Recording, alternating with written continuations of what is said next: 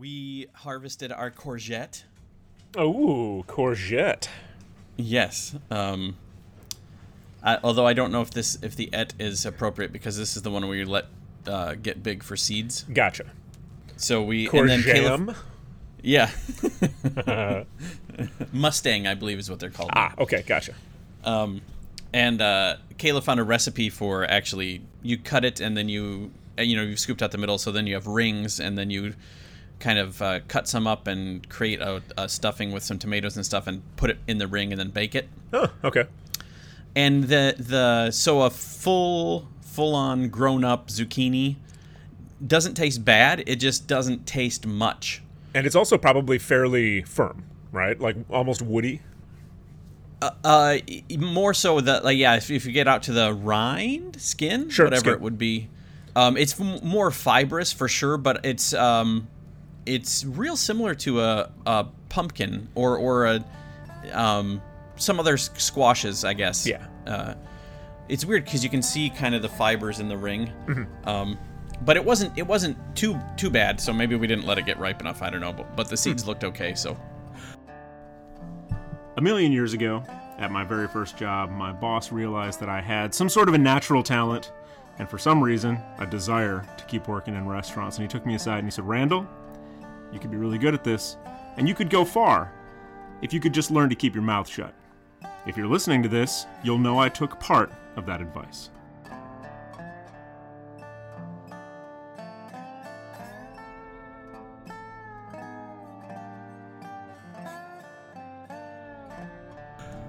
Well, let's get started there then. Ladies and gentlemen, welcome back to In the Weeds with Ben Randall. I am Ben Randall.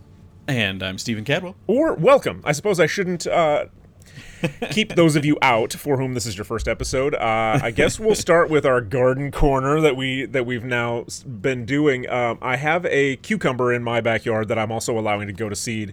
This thing is enormous, right? Like, it's nearly infant-sized. It's gigantico, and it's turned completely yellow. So I'm going to harvest it today, give it a couple of days on the counter to set a little bit, and then I'm going to cut it open, scoop out all the inside junk, and wash the seeds out of that, and then dry those and save those for next year. But this cucumber thing is out of control for me, because now I just don't have anything to do with them. I have so many. It's absurd. I didn't realize how many things we harvest so early. Yeah. For consumption. Like, I didn't realize that cucumbers, A, turned yellow, and B, that they were baby whatever. But I suppose thinking about it, because zucchini seeds are also tiny, and That makes sense that those aren't like viable seeds, and the cucumbers are the same way. So of course those would mature and the seeds would become more seed-like. Yeah. And it'll be interesting to see, if these do grow true to form and all of that kind of stuff, because I've never saved the seeds from something to then plant the next year. The way that I'm planning on doing that this time around. I am going to also I'm going to do a whole bunch of seeds at once. I'm going to save a bunch of tomato seeds from this year's harvest. I'm going to save a bunch of pepper seeds from peppers that I'm going to buy at the fucking grocery store, because the peppers that I'm growing, the packet that I ordered, again, online, totally my fault, that said multicolored, let's call it like confetti peppers or something like that, right? They're just growing these gigantic, fairly skinny, what look like either banana peppers or like really pale poblanos, like gringo poblanos. I don't know if they're spicy. I'm just gonna have to harvest one and cut it open and see what it tastes like, because they're just getting bigger. They're not ripening at all. They're just getting larger. Well, that's the first step, and then the second step is changing color, because that's the other thing I've learned is most everything turns red if it's in the pepper family. Right. Well, there's that, and also like I'm having to be really careful about my tomatoes, because like I want to get out there and pick them. So I sent you a picture of this. My Tigerella tomatoes, which start off bright green with darker green like flames on top of them, start to turn yellow, and those darker green like lines tend to go away, and then they turn orange, and then they turn red, and then those flames get darker again. I'm waiting for the getting darker again part, but some of those are red enough now that I'm like, if that was just a regular ass tomato, I would grab it. But it's not quite there. We're looking at like tomorrow for a good harvest for those. My Roma tomatoes, the San Marzano tomatoes are starting to turn, and I keep having like 1 or 2 midnight snacks that are ready every day. Like, Yeah. it's a fatty cherry tomato. Like, it's a big guy, but not so much so that I'm gonna feel good about harvesting like 1 a day. That's weird. Well, there's where the snack part comes in.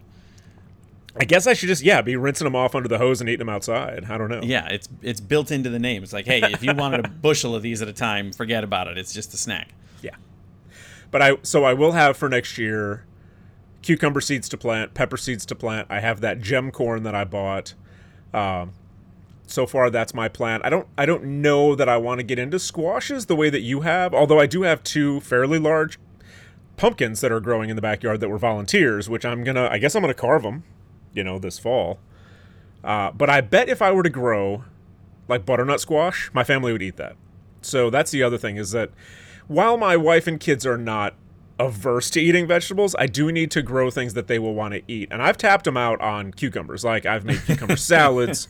I shaved a bunch of cucumbers down and I'm drying them out. I'm going to make a cucumber powder, which will be a good addition to like smoothies, things like that. But the yield on that's garbage. It's just a way to get rid of the cucumbers, which is not the point. And, I added a whole cucumber to a smoothie the other day, which I might do today because I haven't had breakfast yet, so that might be my lunch. But yeah, at this point, my family is just like, no, we can't eat more cucumbers. And I have like 40 jars of pickles. So, I'm set for pickles for the rest of my life. Cucumbers are basically 90% water, right? Yeah. So, yeah. You need to invent or find the plans for one online. I don't know if they were big up where you were, but for a time when I was in high school, potato guns were real big. You Right. need a cucumber gun. Yeah. So just a smaller diameter PVC pipe, and you're all set. It's been kind of nice because we also bought a spiralizer, my daughter and I did, and so you can take cucumbers and put them on the like wide cut ribbon setting of a spiralizer and make a fairly nice like fresh salad out of it, and then the inside part goes to the chickens. They love the inside seedy, watery part of a cucumber. So that's worked out for me too. And then all your chickens are going to taste like cucumbers. All the eggs, yeah. Yeah. Or if I eat the chickens, I suppose. But that's okay, because then you can just convince your family that it only tastes that way because they've had so many cucumbers. There's really nothing wrong with the eggs. Yeah. Although, having said that, there's like a cucumber, tomato, cilantro, red onion kind of like an Israeli salad that I have not made yet, so I'll make that too. But cucumbers, you just don't cook them, right? And so much of what I do is cooking as opposed to like preserving or just making salads or whatever. Right. So, although having said that, I made a batch of Israeli pickles, like salt cured pickles. I made a batch of straight up like bread and butter dill pickle with turmeric and all that. And then the most recent one that I made that yielded me about a dozen jars, maybe 15, garlic and ginger with rice wine vinegar. They're really good. It's a really good, like, fresh, crisp, kind of refreshing, almost, pickle. They're nice. I don't know what the hell I'd use them for, other than just, like, eat some pickles, but yeah, they're good. Very cool. Yeah, I don't know if we'll do zucchini again. We just needed seeds because we got it from the seed library, so we wanted to return some. How did you find the seed library? I don't know. Because the library also has like a library of things. Okay. So like they have some tools and whatnot that you can check out and use, and then return to the library. So Kayla found it, and I don't know how exactly. But it was there. So just check your local library. I don't know how many places have it. We thought it was kind of a cool thing. Yeah, because they had flowers as well, not just vegetables, flowers and vegetables and whatnot. So. I purchased, I think I mentioned this on the last show, and I do remember what it was now. I purchased seeds of a local indigenous flower, which some people just get rid of as a weed because it does grow like in the same way that weeds do. Like you plant one of them, holy shit, you have a lot of these later. But they're great for attracting pollinators. So I'm going to plant some in the front and I'm going to plant some in the back. It's called wild bergamot. And it's got this little purple flower. The leaves are a little spiky.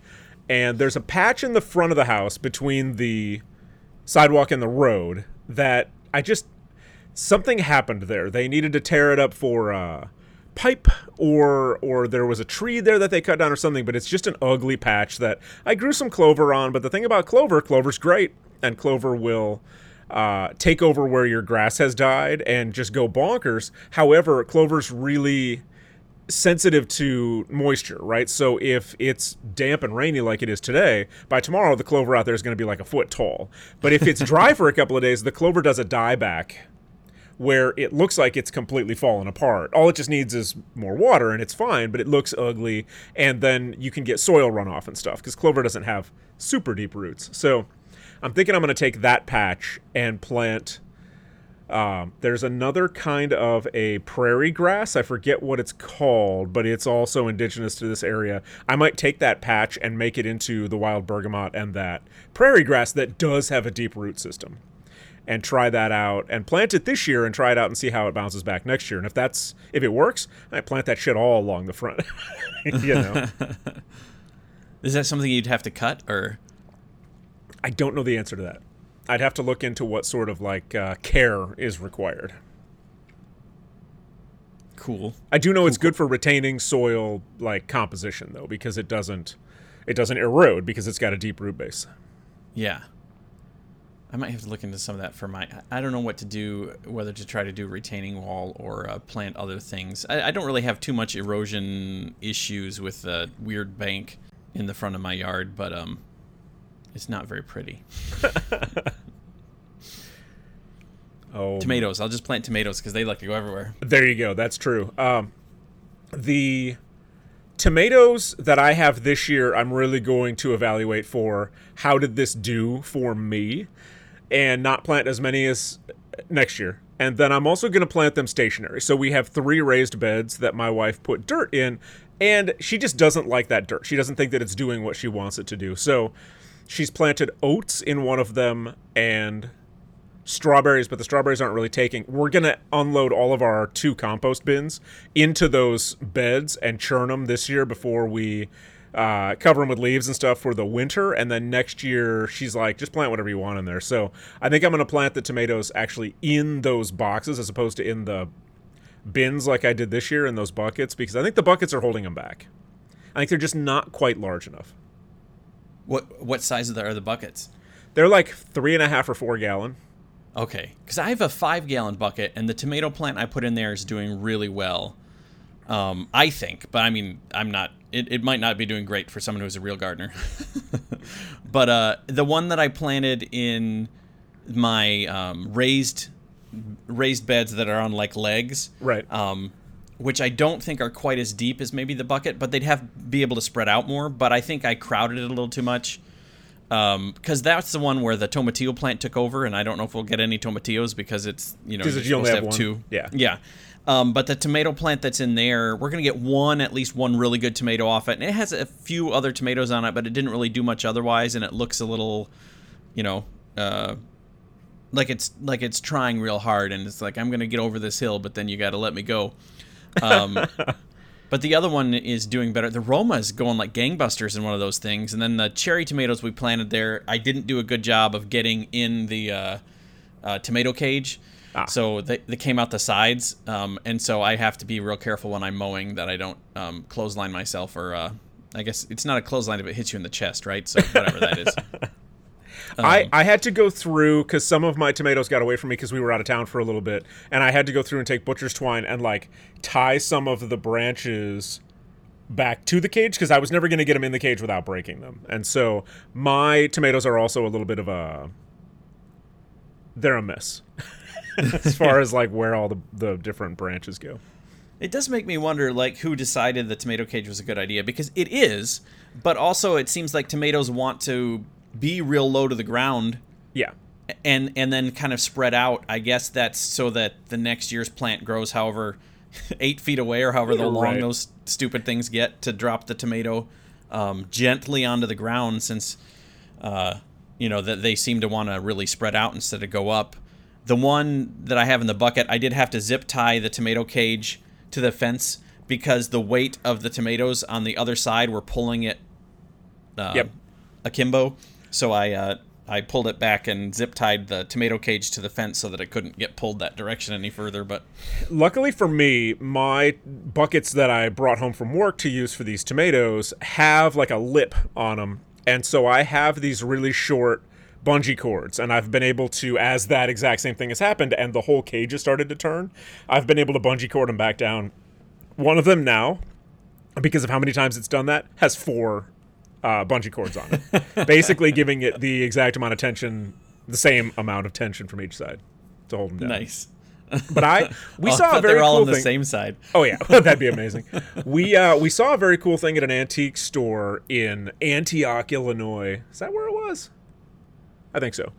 Where they had taken a big old wine barrel, which I'm trying to get a hold of, but like people understand that there's value in these things, and I would love to get a bunch of those big wine barrels, but they're kind of expensive because people are like, oh no, I have this thing that idiots like me want, right? They trellised them. So they had the tomatoes going up a trellis, which tomatoes don't normally like to do, but they had just, as the plant got taller, they tied it back and they tied it back and they tied it back. And so it requires a certain amount of work, but a tomato cage is great until you try to get to the tomatoes that are in the very middle. Yeah. But it was flat. And so it was like this big, tall, flat fan of tomatoes, which was actually really pretty as well. So I might do something like that. That would be cool. You know, I think I saw when early on someone had done zucchini with a trellis, and I don't know how that would work because my zucchini, I thought, oh, okay, I get it. But that's when I thought it was more vine-like, like a pumpkin or something. Right. But because they're so weird, I don't know how the trellis would work, but I guess some people. Then the one guy that we were watching to try to figure out when to harvest it as well, it seemed to be just like a jungle of zucchini wherever he was in Britain. I don't know how it gets to that point because ours is still just one, sort of weird alien-like zucchini worm plant thing. Well, I think that vines like that are a lot stronger than we think they are. I'll take some pictures today when I go out to harvest the remaining cucumbers that are ready right now, because no matter what I do, every day it's like, oh, look, there are 9 more cucumbers to fucking harvest. I'll take a picture with something for scale for that big cucumber, because it's hanging. Thing is hanging 4 feet off the ground. It's got to be 13 inches long, if not more. It's massive, and it's still just hanging off of the one vine. So the plants know, and I imagine that if I really wanted to be... Like, I'm being kind of impatient, but if I really wanted to let it completely go to seed, I should let it drop off naturally, because I bet that it does that on purpose. But the other thing about that is that these have climbed the side of the chicken coop so much, there are cucumbers that are ready to go on top of the coop that I can't get to. I just cannot get there. So I'm going to have cucumbers on top of the chicken coop, I guess, forever, because they're unreachable from where I have access to that. So... you should just experiment since you have so many. Try to make some cuke leather. Right. In your dehydrator. I can only imagine that you get like a 5% yield off a cucumber if you were to dehydrate it. I am tempted to juice a bunch of them or puree a bunch of them and freeze them in ice cube trays or something for exactly that. For just like, I need to add something to, a smoothie or something. I mean, once the tomatoes really start banging, I could probably make gazpacho, but nobody in my house eats gazpacho, and I don't think you can, like, jar it. You don't go to the store and see jars of gazpacho. Yeah. So, I don't even know. It'll be interesting. I mean, cucumbers are just something you're supposed to either eat fresh or as a pickle, and there's really not much in between. Yeah. And if you wait too long, you can't do either. You have to just let it go to seed. Yeah. So like I said, I'll put pictures up. Ladies and gentlemen, if you want to see those pictures, the best way to do that is to look at my Instagram, which is Chef Ben Randall. And over the summer, because while I am a working chef here in Chicago, my job is at a school. Over the summer, I have a lot more time, so I tend to do a lot more posting throughout the summer. We, if you want to be part of the conversation, also have an email address, which is intheweedswbr@gmail.com. We have a Facebook page and a Facebook group, if you just look for In the Weeds with Ben Randall on Facebook, and Steve runs a website for us.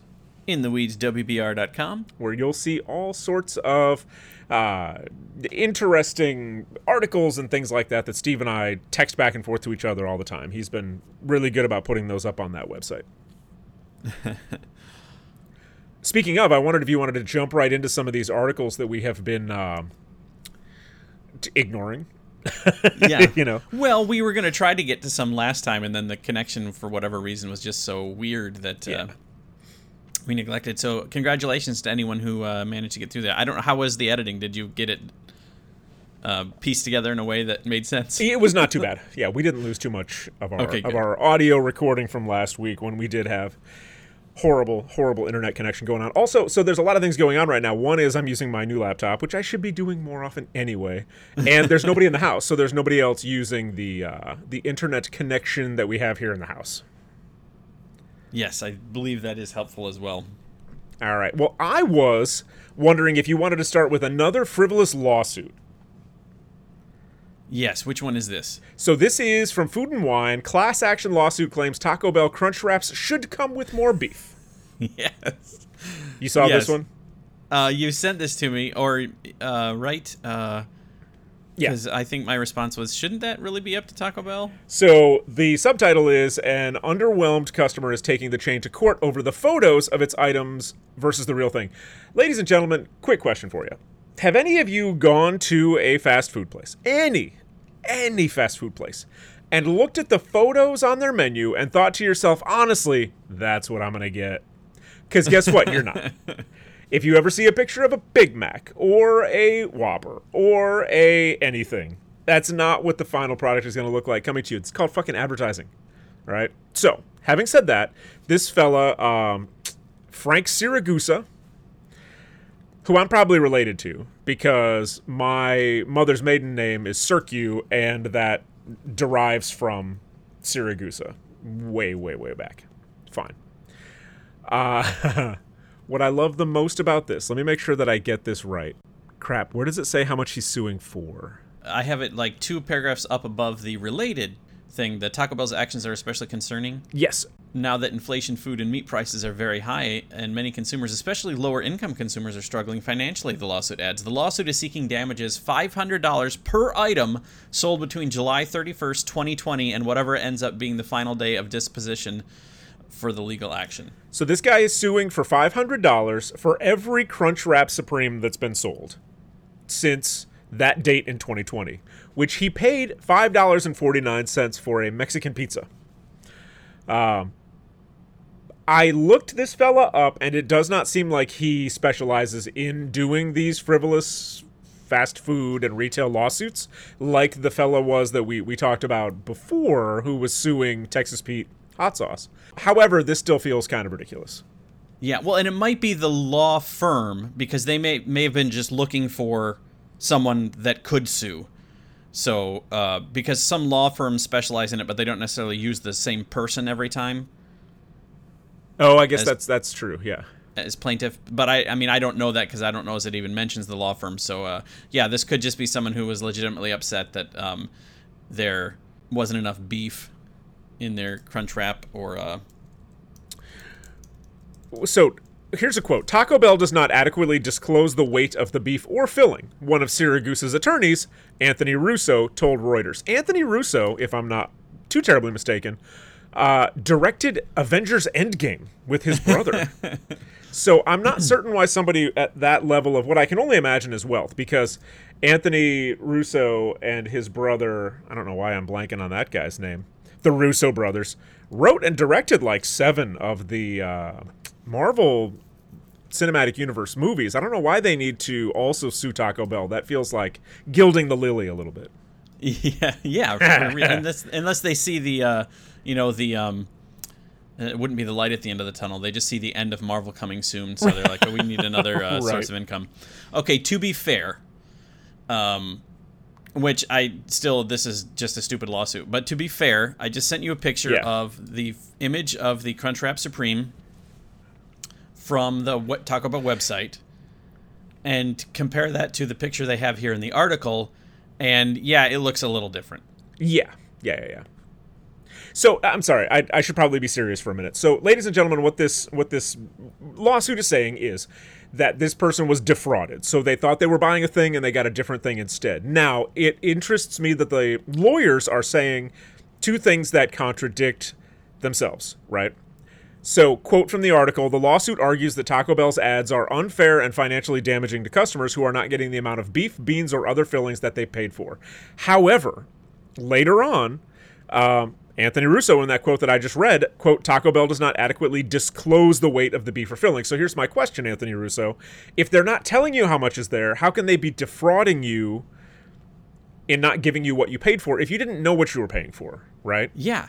You cannot weigh a photo to get the amount of beef and beans and other fillings that are in there, right? So this is entirely an issue of a customer expecting a thing. It's an expectation issue. A customer expecting a thing and getting a different thing. And I would argue that the expectation is unreasonable, but that's what marketing is for. Yeah. Well, and other things that I think could possibly not work in the favor of the lawsuit. One of them is the other thing that we don't see here is scale. So maybe this crunch wrap in the image for advertising is half the size of the one that they're giving you, but has the same amount of beef and everything that the one they're giving you has. So therefore, it's going to look more full. I mean, but the other thing is as well, I can definitely tell that these are the same thing. Right. It's not like he ordered the thing in the picture and he got a hot dog. Right. It's definitely the same thing. I can look at the picture and look at this thing and say, yes, those are the same thing. I got what I ordered. Let's me carry on with my life. I would also say that if you're the kind of person who would purchase a Mexican pizza from Taco Bell, you are falling under, I don't know if this is a legal precedent or not, but no matter what you paid, you get what you paid for. Because if you're dumb enough to order a Mexican pizza at Taco Bell, then whatever you receive is what you deserve, no matter what it is. I mean, Taco Bell needs to be watching its back, I think, because that Texas Pete's going to get up here and he'll be like, this is neither Mexican nor pizza. I'm suing you. This did not come from Mexico. Yeah, and it is in no ways a pizza. So, fork it over. I don't know. It'll be interesting. Like I said, in past episodes, my dad has a good friend who has 3 Taco Bells in the Pacific Northwest. I don't know where. I'm not being deceptive or intentionally cagey. I don't know where this guy's Taco Bells are. The individual franchisees do have a certain amount of wiggle room where this fella made those 3 locations very successful by intentionally putting, like, I don't know, it was like an ounce more meat in the tacos or something like that every time that they would get an order. And he didn't advertise it. He didn't say anything about it, but people noticed, right? And so they became sort of the go-to because people were like, I don't know, that Taco Bell's got way heavier tacos, right? So they do have a certain amount of wiggle room. I don't know if a franchisee could intentionally decrease the amount that they're putting in. Yes. Yeah, that was another thought of mine as well, is that the way that this is in any way warranted is if this franchisee is decreasing the amount of beef in order to save money. Now, down here toward the bottom, I guess I missed this, but this does tell me that this law firm does kind of specialize in this kind of thing because the last 2 paragraphs here. Last year, Russo and James Kelly, the other attorney, represented a Florida man when he filed a similar lawsuit against Burger King. In that lawsuit, the customer was disappointed by a Burger King burger that was smaller than it appeared in photos. According to the legal finding, Burger King's ads depicted the burger with oversized meat patties and ingredients that overflowed the bun to make it appear that the burgers are approximately 35% larger in size and contain more than double the meat. Reuters reports that lawsuit eventually went to mediation, but the 2 sides did not reach an agreement. Russo and Kelly were also the attorneys for another defendant in their lawsuit against both McDonald's and Wendy's over the size of those burgers. That case is still pending. So yeah, you're right. Even though this fella in particular, Frank Siragusa, is not a career litigator of fast food, the attorneys that he has retained are. Although it doesn't sound like they're terribly successful. Well, yeah. Well, I guess they're just getting started, right? This is they're like, okay, well, who knows what it was before this? Because these are all have to do with what things look like in their photo versus what they are in real life. Yeah. So. And that's again, what they're suing over is the central tenet of marketing, which is let me make this thing look better than it is so that you buy it. Here's the thing. I've been to a Burger King within the last calendar year, right? Because Burger King brought back the Italian chicken sandwich, which when I took my driver's ed when I was 15, right, Steve, this is 30 years ago. When I took my driver's ed classes, the closest place to get lunch during those classes was a Burger King, and that was when they first rolled out their international chicken sandwiches.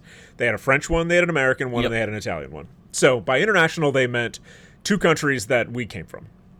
So I really enjoyed the Italian chicken sandwich when I was a kid, going to Burger King, whatever. They brought it back. I took my kids to Burger King. which I don't know if either of them had ever been to it. And I got the Italian chicken sandwich. They each got burgers. All three of us came away from that experience underwhelmed with this sense that we were never going to go back to Burger King again. But guess whose fault that is? That's not Burger King's fault. That's my fault. I should have known better. And I'm not going to sue Burger King because I don't want a public record of I'm the idiot who went to Burger King and felt bad about it enough so that I wanted to cry. Like Frank Siragusa, who made the terrible choice to go to Taco Bell and now wants everyone in the nation to know that it made him cry. Yeah. Well, it's funny because the exact same language is in the McDonald's Wendy's one. Defendants' actions are especially concerning now that inflation, food, and meat prices are very high, and many consumers, especially lower-income consumers, are struggling financially, the complaint said. So it's the exact same complaint, just carbon copied to another thing. And yeah, this person, Frank, is that what it was? Siragusa? Yep. Yeah, he's a whiny little baby, and that should be how he's portrayed. The other thing is that maybe you can go to the McDonald's YouTube channel and they show you how they prep the burgers for filming and for photos. Huh. And I mean, they don't hide the fact that they're doing that, but one of the things they say is they want to make sure that everything that's on there is visible. So yeah, some of it isn't just to make it look more appealing, but it's like, hey, we want you to see the special sauce. We want you to see the onion. We want you to see all this stuff. So you look at the picture and you know what's on there. So it's marketing is marketing. I can't conceive that they'll win any of these. But also, if you wonder why your Taco Bell prices go up, you can thank Frank Siragusa for taking the company to court, even if they win. I mean, even if Taco Bell wins the case, because they still have to pay their counsel and whatnot.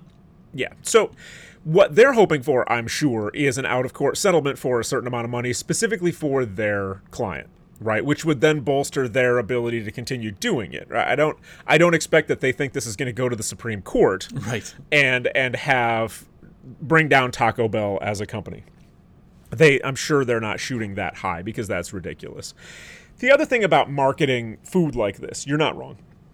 It is designed to be the prettiest. Like, nobody would buy a Whopper if you took a picture of a Whopper. You have to take a picture of something else. When doing food styling stuff, ladies and gentlemen, if you ever see a picture of a scoop of ice cream that is trying to tempt you into going to a place to buy a scoop of ice cream, that scoop of ice cream is likely Crisco.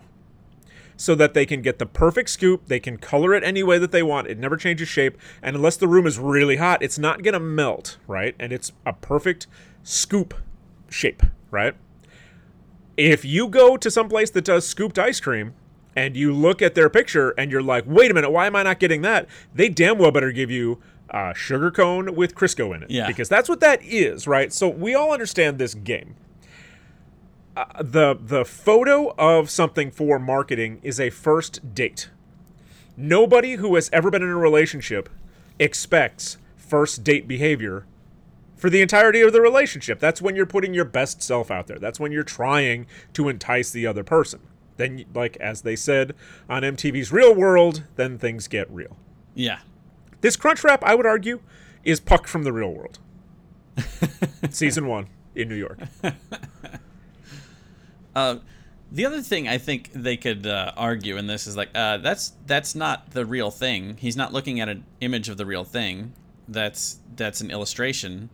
Yeah. For illustration purposes only, or whatever. And why is he so dumb that he thinks that that's what he was going to get? That's not real. That's a photo. Right. Well, there you go. What he should have gotten was a photo. Yes. Of a Crunchwrap Supreme. Yeah. If what he really wanted was the thing. The right. thing was a photo. Here you go. Exactly. They should just include that with each one, and then problem solved.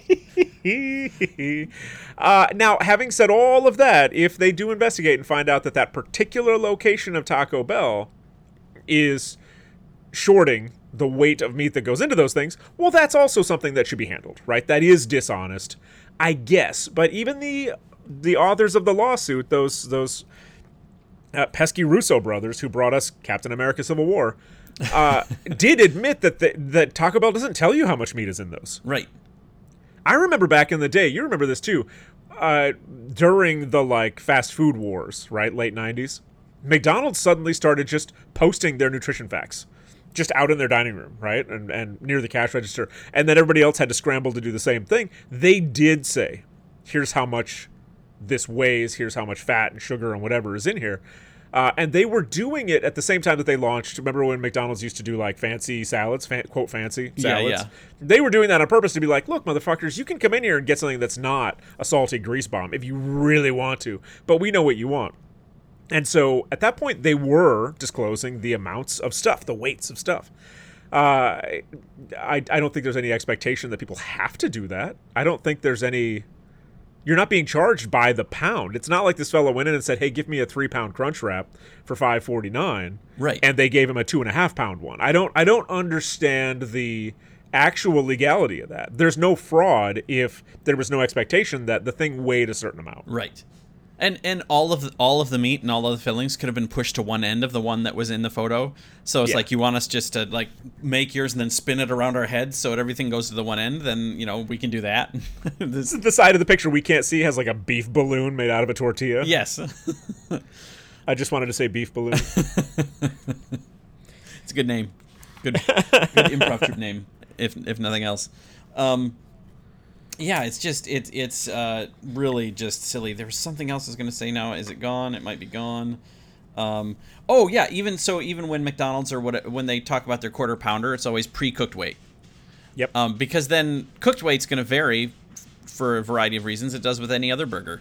Yeah. So you know, because some stuff is going to cook off, and how much cooked off depends on the quality of beef, or I don't. Quality might be the wrong word. Pardon the scratching. My dog is trying to make the hardwood floor more comfortable. Nice. Yeah, she's real smart. Well, and the other thing about pre-cooking weight, it's like when you buy a bag of chips and it says, you know, item is packed by weight, not by volume, because the chips have settled into the bottom through transit, and that's just what happens, right? So enough people have complained about stuff like that. Like, why isn't this bag of chips full all the way to the top? I'm like, well, because you'd have a bag of chip crumbs because they would have gotten destroyed on the way. That's why. Enough people have complained about that, or possibly there were lawsuits. I don't know. And so an extra little thing that says, hey, stupids, this is done by weight, not by volume, had to be added to the bag. Yeah. Do you want us to stick our foot in there and smash all your chips down to make sure that we get a full bag? All right, we'll do that. Yikes. All right. Anything left to say about frivolous lawsuits? Stop it with them. I think it's funny they're real concerned about inflation in these, and yet they're going to cause price increases at all these restaurants because of these. Well, the restaurants probably have these law firms on retainer because of this stupidity, so yeah, they may not incur any extra cost. But yeah. Enough. It'll be an annoyance. Taco Bell will have to. It's funny that they're suing the entirety of Taco Bell, because that is a franchise-based operation, as opposed to like just that one franchisee, because that's what Taco Bell is going to say. They're just going to roll them. They're going to be like, no. Larry here has been shorting the tacos. We're going to handle this inside. Here's a coupon for 2 free tacos. He also made the Crunch Wrap the bigger on his menu, the Crunch Wrap. So his fault. Right. Before we do anything else, I just wanted to do sort of an announcement. We don't really need to talk about this too much because we don't have a ton of information. This is from Food Safety News.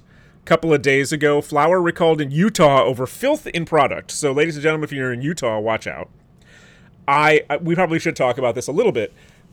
Big J Mill and Elevator Company, Incorporated, of Brigham City, Utah, is recalling Golden Loaf Baker's flour, unbleached flour, and Big J all-purpose flour, unbleached, because the products may contain filth. The recall does not give more details on the type of filth. Yeah. So, before you and I riff on that, here, recalled products.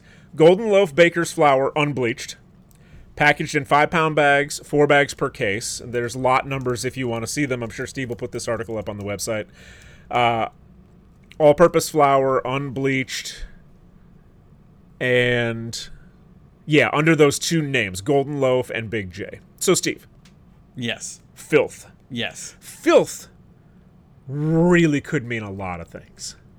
Yes. According to the FDA, this is the thing that pops up initially, food is considered quote-unquote filthy if it consists in whole or in part of any filthy, putrid, or decomposed substance, but they're using filthy sort of in the definition there, so I don't know what that means. It has been prepared, packed, or held under insanitary conditions whereby it may have become contaminated with filth, or whereby it may have been rendered injurious, yeah, or to health. Contains any poisonous or deleterious substance or other contaminant. But that doesn't really help us figure out what filth is, does it?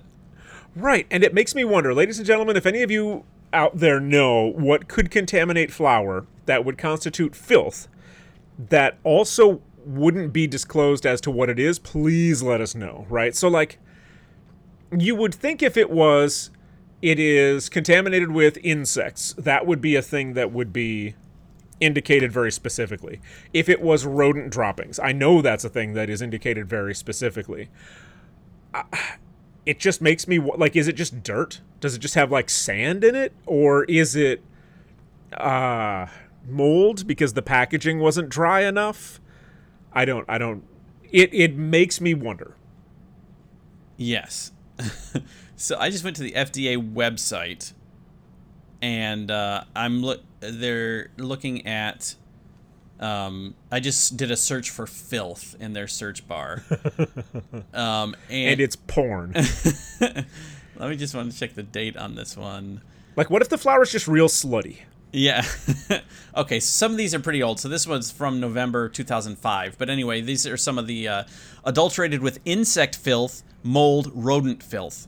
So here they're actually saying, what kind of filth it would be. I'm assuming rodent filth is what I think it is. Right. Well, but one of these was, one just says pathogen and filth and spices. Sorry. That's just such a weird group of words together. Yeah, corn husks, in parentheses, for tamales, adulteration with filth. So I don't know if because it's in part of a filth substance by reason of the presence therein of insects, insect damage, and of a decomposed substance by reason of the presence therein of moldy corn husks. This was issued in 79, 80, and 88. So it makes me wonder if they're just drawing a distinction between, like, this product will make you sick, or this product is just kind of fucking gross. Yeah. Right? Because, like, if you had ground up bugs in your flour, it is likely to not make you sick. Right. But it is gross, right? Same thing with, like, rodent droppings. Very unlikely to make you directly sick, especially something like flour. You're not going to eat flour raw. You're going to cook it. You're going to have cooked rodent droppings in your food. It's gross, but it's not going to make you sick. So maybe that's what the filth part of it is. That it's not a pathogen, that it's not a contamination, that it's not like an infestation necessarily of something that's going to make you physically ill or is going to cause, an outbreak of E. coli or salmonella or something like that. But it is just, like, super gross. Maybe that's what filth is short for. It's just, like, super gross. Yeah. I do think it's intentionally broad so that it covers a variety of things, so they don't have to, say exactly what it is. They can just say this is filthy and then let the people wonder. Which makes me wonder if there were multiple things going on, right? Like if that milling facility had an outbreak of, or an infestation of, insects and rodents and something else. I don't know, maybe there's a bird in there. I don't know, right? Like maybe it was so poorly managed that, or there was damage to the building. I don't know, there was a tornado or something and the building got damaged and they didn't seal all the cracks up and there were mice and bugs all in there. Yeah. Gross. Okay, so this is from CBS News. This is from 2010, but it's just the headline, and we won't go through the 11 of them, but it says 11 totally disgusting things the FDA allows in your food. Yeah. So it says the FDA handbook, catchily called Food Defect Action Levels of natural or unavoidable defects in food that present no health hazards for humans, says that filth is, quote, objectionable matter contributed by insects, rodents, and birds, decomposed material, and miscellaneous matter such as sand, soil, glass, rust, or other foreign substances. So filth could be any or all of those. And then because of this article's the clickbaity thing about what could actually be in your food, that also says that the handbook says it is economically impractical to grow, harvest, or process raw products that are totally free of non-hazardous, naturally occurring, unavoidable defects. Right. Your food will never be 100% free of other crap because it was grown out in nature, and that's just how it is. Yeah. You do your best, and you hope everybody else is doing their best, and that's it. So it's kind of then knowing that, like, it has to be a substantial amount of filth for them to recall the flour, right? Or something that's very, like, shouldn't be in flour at all.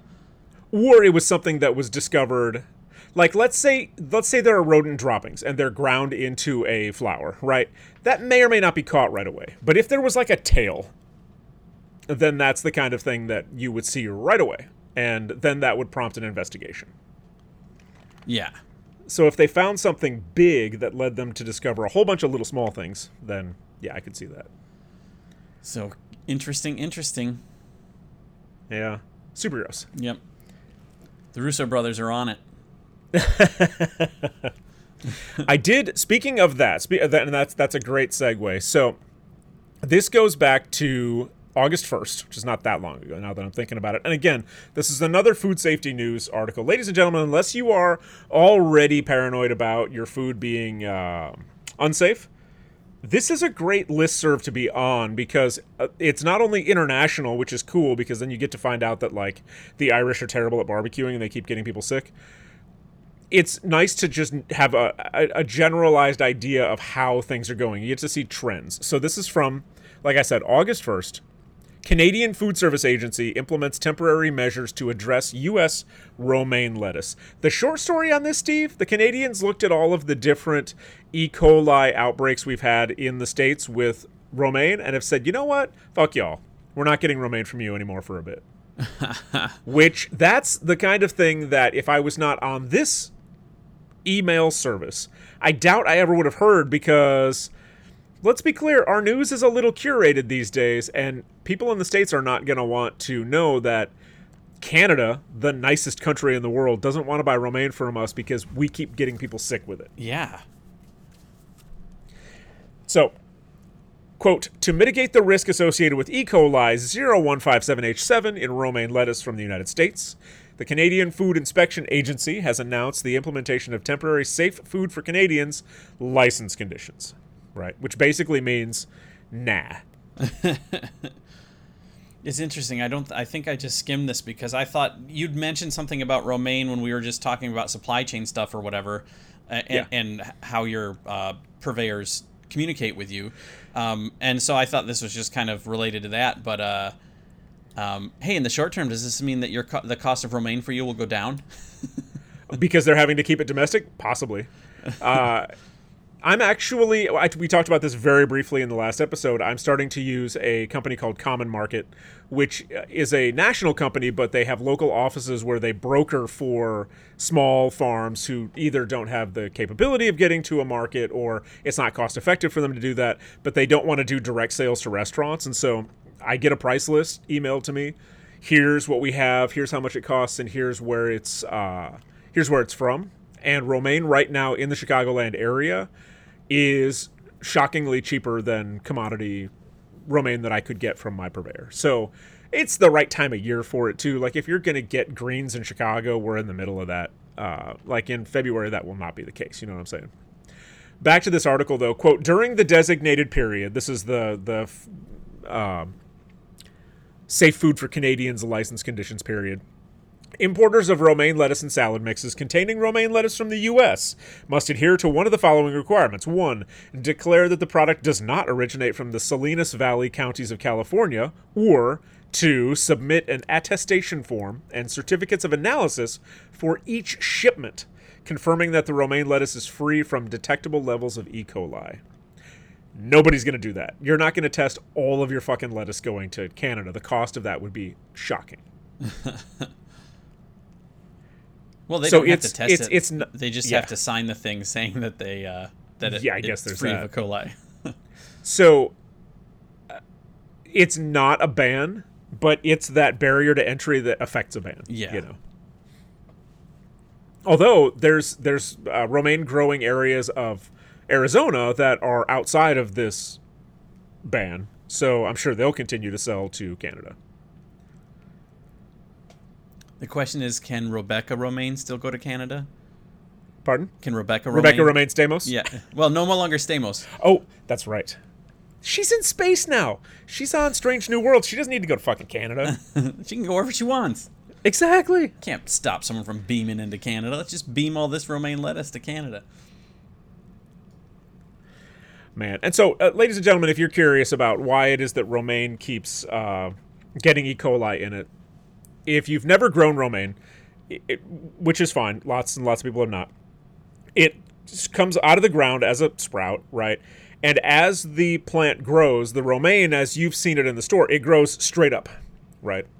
Now, what that means is that the leaves, they're fairly tight together, but water can still get in there, right? And the thing is that it sort of acts like a really big filter, in as much as any water that falls into that romaine will seep out, but anything that goes in there with the water stays, right? So let's say you're fertilizing a field of romaine, and you're spraying fertilizer across the top, which is still the most consistent and cost-effective way to fertilize. That fertilizer will hit the top of the romaine and will drip down through the romaine. The water solution that it's in will seep out, but then anything that's still sort of solid in that fertilizer will stay. Lots of fertilizers in this country are still made out of cattle manure, which is where E. coli comes from. It's a gut bacteria, right? So basically, if you're spraying cow poop at a romaine, which is like a leafy colander, and the cow poop stays stuck in the colander, when you sell it to somebody and they eat it, because you generally don't cook romaine, because as we all remember, grilled Caesar is a goddamn abomination, that is still there. And if that fertilizer was ever contaminated with E. coli, that's how you get it. That's, I would say, nearly 100% of the time. That's how you get it. Do you think at any point someone will go, you know what? Maybe we should test the manure for E. coli before we spread it on the thing we're going to eat? Or, or would that would be great. Would that not help because the E. coli forms after the fact? So several things at once. I don't know. I don't know the answer to that. It is is it a virus? No, it's a bacteria. I think is it a bacteria or a virus? It's bacteria. Okay. I think. If it's a bacteria, then it doesn't matter.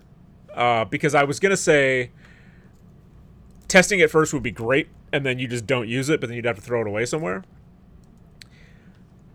If it was a virus, then my idea wouldn't have worked, but because the nutrients in fertilizer aren't really heat sensitive, it makes me wonder if you could pasteurize the fertilizer. Yeah. Just toast it, kill everything that's in it, and then use it as a... Fertilizer is essentially just a way to get nitrogen into the soil. That's mostly what you're doing. Yeah, according to CDC, E. coli are bacteria found in the environment, foods, and intestines of people and animals. E. coli are a large and diverse group of bacteria. Although most strains of E. coli are harmless, others can make you sick. Some kinds of E. coli can cause diarrhea, while others cause urinary tract infections, respiratory illness, and pneumonia, and other illnesses. Yeah.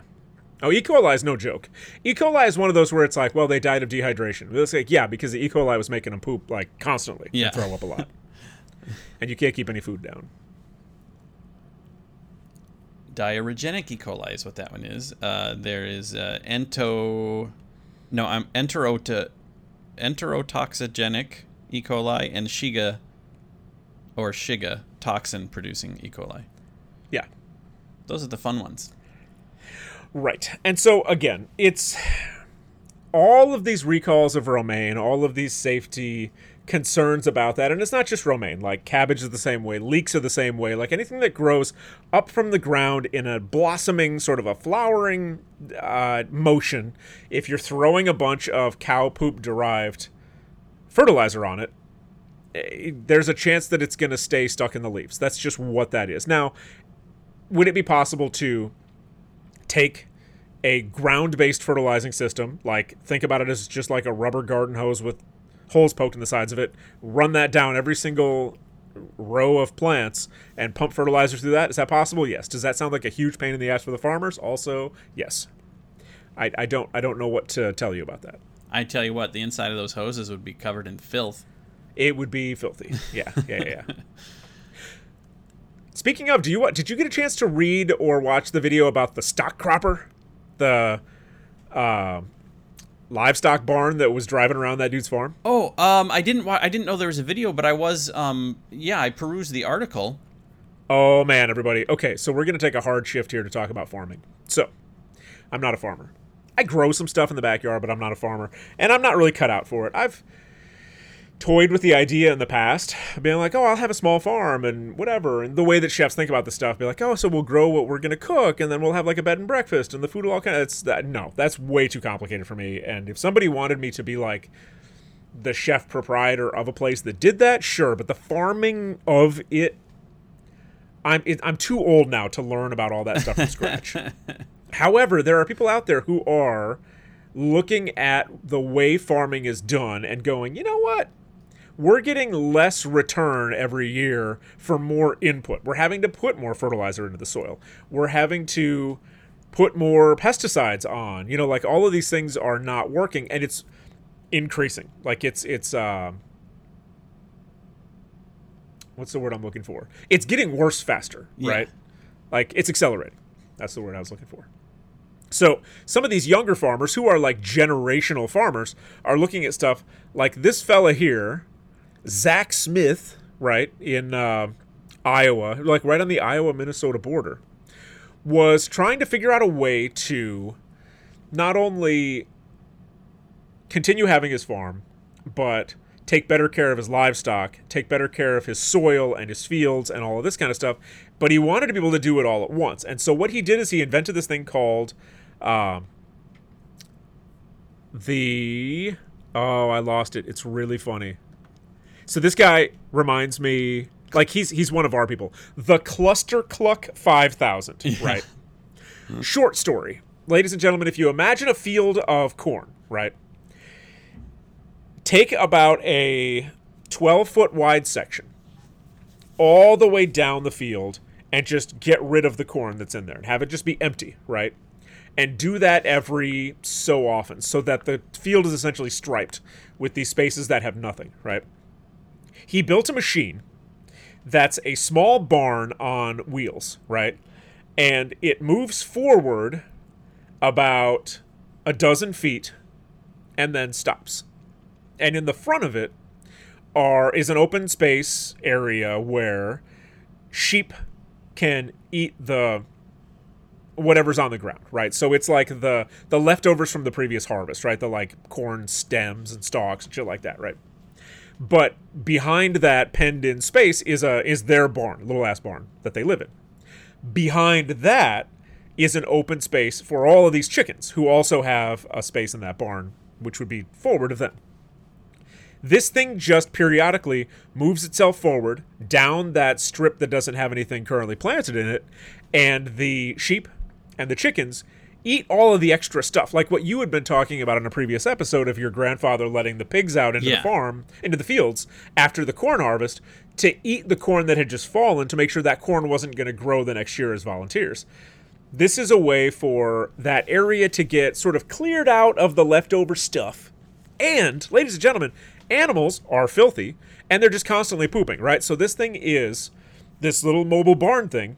As it moves along periodically, the sheep are being fed, and they're pooping like crazy, and the chickens are being fed, and they're pooping like crazy, and they're also clearing that field for the next planting of whatever it is. So then that thing turns the corner and comes back, and it's up to you how you schedule it, right? So like you could harvest a field of wheat, turn this thing loose on it, and it just goes through. It's like a Roomba made out of animals with a little barn, except it's a Roomba that also then fertilizes that ground for the next thing you're going to plant. So it's this wholly encapsulated system that takes care of the animals and sort of prepares and kind of rehabs the ground for the next thing you're going to grow. It's genius. Absolute genius. And also, I mean, part of it was also the ability to, because he's a small farmer, not a huge agribusiness sort of, millions of acres or whatever. So this was also a way to keep livestock, but also not devote your entire field to livestock. So you have a little bit of livestock and you're still able to plant a cash crop of some kind. It's to just kind of diversify and utilize your land as best you can without having to, have thousands of acres to farm, so that you have, pasture as well as fields for planting, etc. Right. And so what I also like about this system is that they went through and thought about everything. So it's solar powered, the actual contraption itself. It's got cameras on it, sort of like my new car does. I have a Subaru that does that thing where it like watches the road for you, and if you start to drift out of your lane, it notices and it lets you know. Yeah. It has that same sort of thing. It also has GPS on it, and it's controlled via an app. So you can either set it to run and stop on a certain schedule, or you could just drive the fucking thing around from your phone. Yeah. Which is pretty crazy, and in a great way. Yeah. It's wild. I watched, ladies and gentlemen, I encourage you to look at the Civil Eats article. There's also a video. The video's long, but these guys are sort of quietly and calmly very passionate about this thing. And they're showing off, obviously, it's got to be like the 5th generation machine, but it really does work. And it was delightful to watch it in operation. Yeah, and I'm all for anything that will make family farms sustainable. That somewhat so family farms can continue to exist, and because the agribusiness is not great, I don't think. Right. So yeah, very cool. I'm just going to read this paragraph because it's sort of what do you call it? It summarizes this whole thing. You will need to know that there's a thing called Concentrated Animal Feeding Operations, CFAOS, which is whenever people talk about animals being raised in cages and pens and big, huge barns that have 1 billion animals in it, this is what they're talking about. So stock cropping, which is what this guy's talking about, on the other hand, involves rotating crops with pasture strips so that a smaller number of animals leave behind just enough nutrients on the land to help corn grow there in the following season, replacing the expensive, leaky fertilizer systems used by most commodity farmers. Meanwhile, the animals themselves live in less confined spaces, eating the plants and insects in the pasture strips. Smith has calculated that if there were 1.4 million cluster cluck nanos, which is the smaller version of this, operating on about 1.9 million acres of forage strips within 15 of Iowa's 99 counties full-time, they could theoretically replace that state's CAFOs. So they could be raising enough animals at the same time that they're still farming crops that they could get rid of the feedlot system. Yeah. Just in Iowa alone. They could, he's saying they could do this thing. That's amazing, which means he should watch his back. Right. Oh, yeah, no, absolutely. ConAgra's about to show up at his door. Mr. Agra ain't happy. Yeah. Hey, my name's Mr. Monsanto, and I absolutely do not want to trash farmers because these are some of the hardest working people out there, and there has been an incremental shift in this country away from the model that Steve, from your family, the mom and pop family farm that not only raises animals for slaughter, chickens for eggs, produce, right, but takes care of the land at the same time, has a connection to that land. There's been an incremental shift over the last 2-3 generations, maybe 4, of people getting away from that and those small family farms being enveloped by these large corporations that all they're doing, essentially, agribusiness is a type of strip mining, really. There is no care given for the land and the soil itself. That's why, I've been learning from my wife so much about, grasses that have deeper root bases to make sure that soil is not being disturbed and the root there holds onto it so it doesn't erode and all that kind of stuff. People are not thinking about that sort of thing on a large scale, right? Something like this fella is saying, look, let me make it easy for you. You buy this machine, you chuck a bunch of animals in it, I'll show you how to use the app, and you can use X amount of less fertilizer. Because that's the other thing. The fertilizer is a Band-Aid. Agriculture doesn't want you to know this, but you can grow. I don't really fertilize my plants here that we grow. I did one time. I kind of goosed the soil just because I didn't think my tomatoes were doing as well as they could be. But like, fertilizing is because you've taken too much out. If you have to fertilize, it's because you've taken too much out of the soil. There's a way, like what this guy is proposing, to just have it all be a single system that doesn't require that. Yeah. But then, of course, big agribusiness also has a hand in selling the fertilizer. So, of course, they want to maintain that particular status quo. Yeah. Well, and the agribusiness stuff is also all about whatever's going to get them the most profit for that year or whatever. So, yeah, it's not necessarily thinking long-term about the soil. I remember somewhere in my grandpa's stuff at some point also seeing, because there was a huge shift after the Dust Bowl in how farming happened, because the realization was, you know what, we can't just keep growing the same thing over and over again because the topsoil is blowing away. So we need to do crop rotation and stuff. And the other thing, and this is the brochure or whatever that I saw, was from the government sent to farmers about how to plant with the contours of the land instead of just straight row, straight row, straight row. It's for soil preservation, because after the Dust Bowl, that was a huge deal. And there were studies, I'm sure, and whatever, and the best practices were sent to everybody saying, hey, if you're farming, this is best practices for not letting your topsoil blow to DC and out into the Atlantic Ocean, or wherever all that stuff ended up.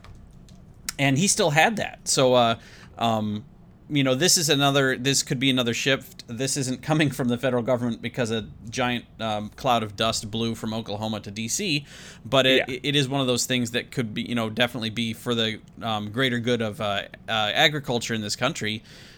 Because as we were even just talking about slaughterhouses and everything that happened in the pandemic, having these smaller clusters of smaller herds of animals, smaller groups of animals as well, I think could benefit both in terms of we have to have slaughterhouses closer to the animals, or maybe we'll have more of that sort of thing, but also herds that aren't so huge so that if one animal gets sick, you have to cull the whole thing. Yeah. So smaller flocks in more locations, smaller herds in more locations seems like a good idea to me as well. Yeah, that, and there's this sense, maybe I'm the only one who has this sense, there's this sense that farmers are resistant to change. They're resistant to automation. They're resistant to progress and advancement. And I think that's inaccurate. I don't think that's the case at all. I think farmers are very flexible. I think they have to be. You get a hailstorm at the wrong part of your season, you lose all of your corn. So these are people who need to be able to pivot. They need to be able to bounce back and be flexible. And I get the feeling that, like, this is also like what we talked about in the past about designing restaurant worker robots, that there's no reason to try to replicate a human motion with a robot. You design the robot to cook the food the way a robot would, right? So this conversation that this fellow Smith had with some of his friends about this idea that eventually became the cluster cluck, originally he wanted to have pens. So he would run these long pens back and forth throughout the field, and it would be corn, and then it would be a pen full of animals, and then corn, and a pen full of animals. And they called it, I'm going to go back to the top here, stock cropping, which is more of an old-fashioned approach, right? Fine. And he was thinking about doing that, and then as they got talking, they were like, wait a minute, we're thinking about this in like an 1800s kind of a way. How could we take this, how do we get that effect, but apply to it technology we have now? And that's where this machine came from, which is, how would a robot do it? Would a robot look at designating for an entire season this strip of land just for animals and you just leave them there? Would a robot do that? Or would a robot say, you know what we can do? We can Roomba this shit up and move the animals around, because the animals don't have to stay in one place. The corn does. But we can move the animals around and sort of direct them to where we want them to go, where they're going to do the best work, and we can fucking plant right behind them. I wouldn't be surprised if this machine works to find a version of it that plants. Has a third section. There's a section for the sheep, there's a section for the chicken, and there's a section that plants right behind them. I wouldn't be surprised to see that at all. right? Now, eventually you get into a Matrix-looking ass thing, like where we had the massive fields where humans are grown, they're not born, right? Yeah. Maybe this is a first step toward that. I'm okay. The Matrix is still like 200 years away. Well, so far we're not putting humans in these things, and we still can't fertilize fields with human waste, so... Right. You get E. coli. Yeah, exactly. So long as we're talking about farming, let's touch on the cherry business a little bit. You want to? Sure. So, this is a thing that my sister noticed. So she lives up in the Traverse City area, and not too far from her, a field of cherry trees, like just at the end of the street sort of thing. And she noticed a little while ago that the farmer had cut down a majority of the trees, and then cut down another swath not too long afterward, and then planted a bunch of stuff that we thought she couldn't tell whether it was beans or wheat or whatever, but planted a crop that was not cherry, and had a bunch of mature cherry trees that were here in what heretofore had been an orchard. And we were speculating on what it was that had caused him to do this, whether it was, we didn't know if there were some laws up in the area because it is cherry country, right, about whether or not you can develop land that has cherry trees on it. So this was a way around it to build a housing development. All kinds of this stuff. And then she saw in the paper that they actually got a comment from the farmer who said that, so this is the basic, the perspective of the farmer. The big processors are coming out with such low prices that it still wouldn't have paid to leave those trees in, Williams said. I told a guy the other day that if I went fishing on Lake Leelanau and caught one walleye, I'd be better off than growing 1 million pounds of tarts. At least I'd have dinner. At least I'd have dinner, yeah. So the price of cherries was so low that it no longer was worth it for him to keep the tart cherry trees there, even though they had cherries on them and could have been harvested. He cut them all down. And then you and I found, when we were looking at this stuff, or you found, the average tart cherry crop could threaten summertime desserts, which was just an article talking about how there's going to just be an average crop of tart cherries. And so it's not like it's a low crop, but it's not a bumper crop. And that's going to decrease the amount of tart cherries that are available.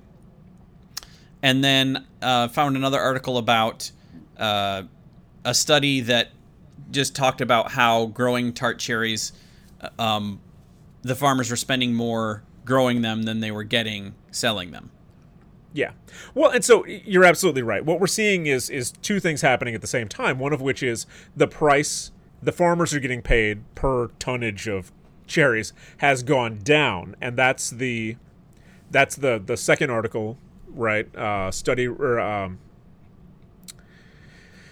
from Farm Progress. Study reveals losses for tart cherry growers, but that was a year ago, right? So then this year what we're seeing is that instead of 244 million pounds of tart cherries that we saw in 2022, when the prices had started to go down, the estimates this year is 203 million pounds, right? So like 40 some odd million pounds less.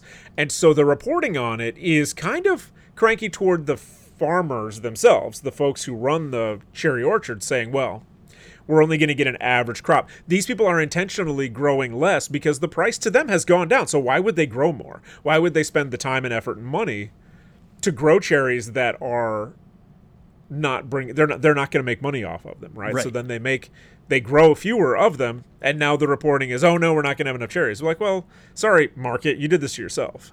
Yeah, and it's got to be the greed of the producers, right?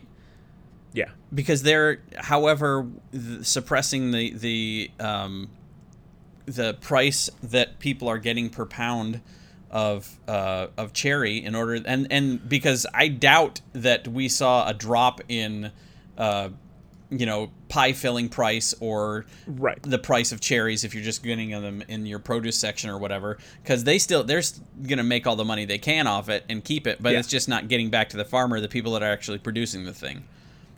Yeah, I'm not a huge fan of government regulation, right? Like, to a certain degree, I'm a small government kind of guy. Except when it comes to, like, safety stuff, right? So the people who are, like, blanket, I'm here for small government, they tend to be lying, right? The people who say that they're Libertarians, boy, they sure want the fire department to show up when their house is on fire, though. I'm all for small government unless it's a safety thing or unless it's a consumer protection thing, right? Because that's what the government's for. We pay our taxes for the government to kind of look out for us, right?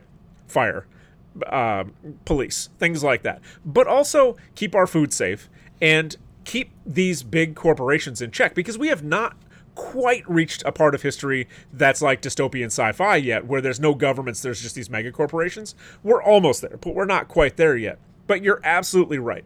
Price that producers are paying to farmers for cherries is going down. Do we see cherries being cheaper at the grocery store? No. That money has to go somewhere.